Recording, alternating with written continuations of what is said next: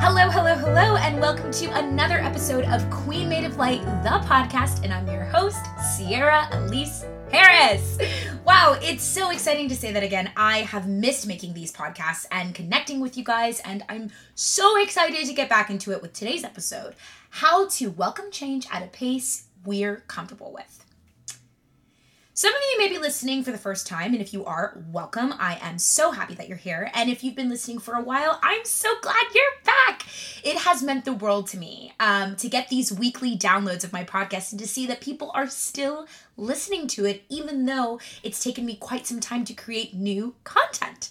I personally edit, put together, and write out all of my podcast episodes on my own. So I don't always have the time that I want to dedicate to creating new content.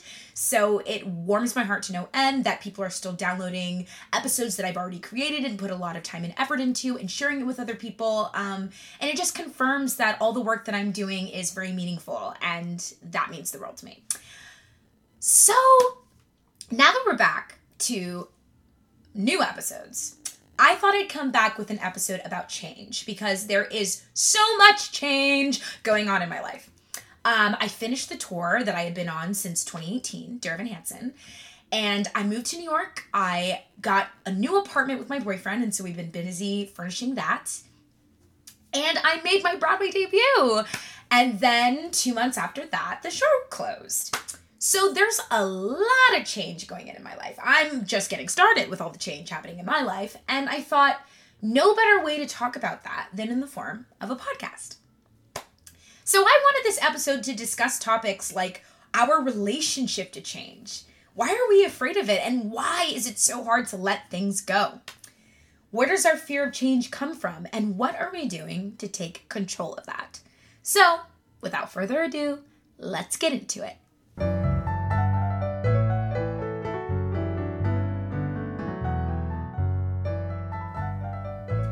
Why is change so scary?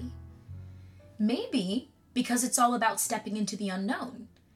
In a lot of cases, it's letting go of what feels comfortable, even though deep down we know what's comfortable wasn't working for us. It can be so easy to stay where we are, to accept that we can never strive for better, be better, or surpass our own expectations for ourselves, for fear that where we are now is the only place we'll ever be. Sometimes it takes a change completely outside of our control to push us into the next stage of our lives. So when it happens like that, it's easy to see it as a bad thing. The storm that comes to wash away everything you've built. But if you've already built that, what makes you think you can't build it again?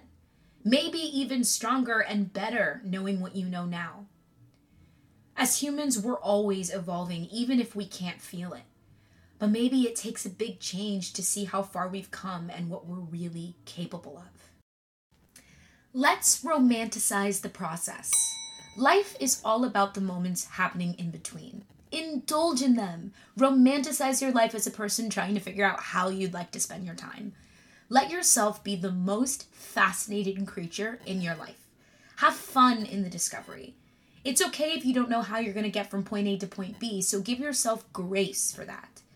It sounds difficult, but it's actually easier to focus more on where we are instead of where we will end up, because the end is completely out of our control. It's important to want things, to have goals, to aspire, but it's also important to know that all these things will happen in their own time, so you might as well enjoy the before moments so that everything will be that much more meaningful in the end. I think when we rush through this season, living in the unknown, we get ahead of ourselves thinking about the finished result. We don't focus on the actual art we are trying to make.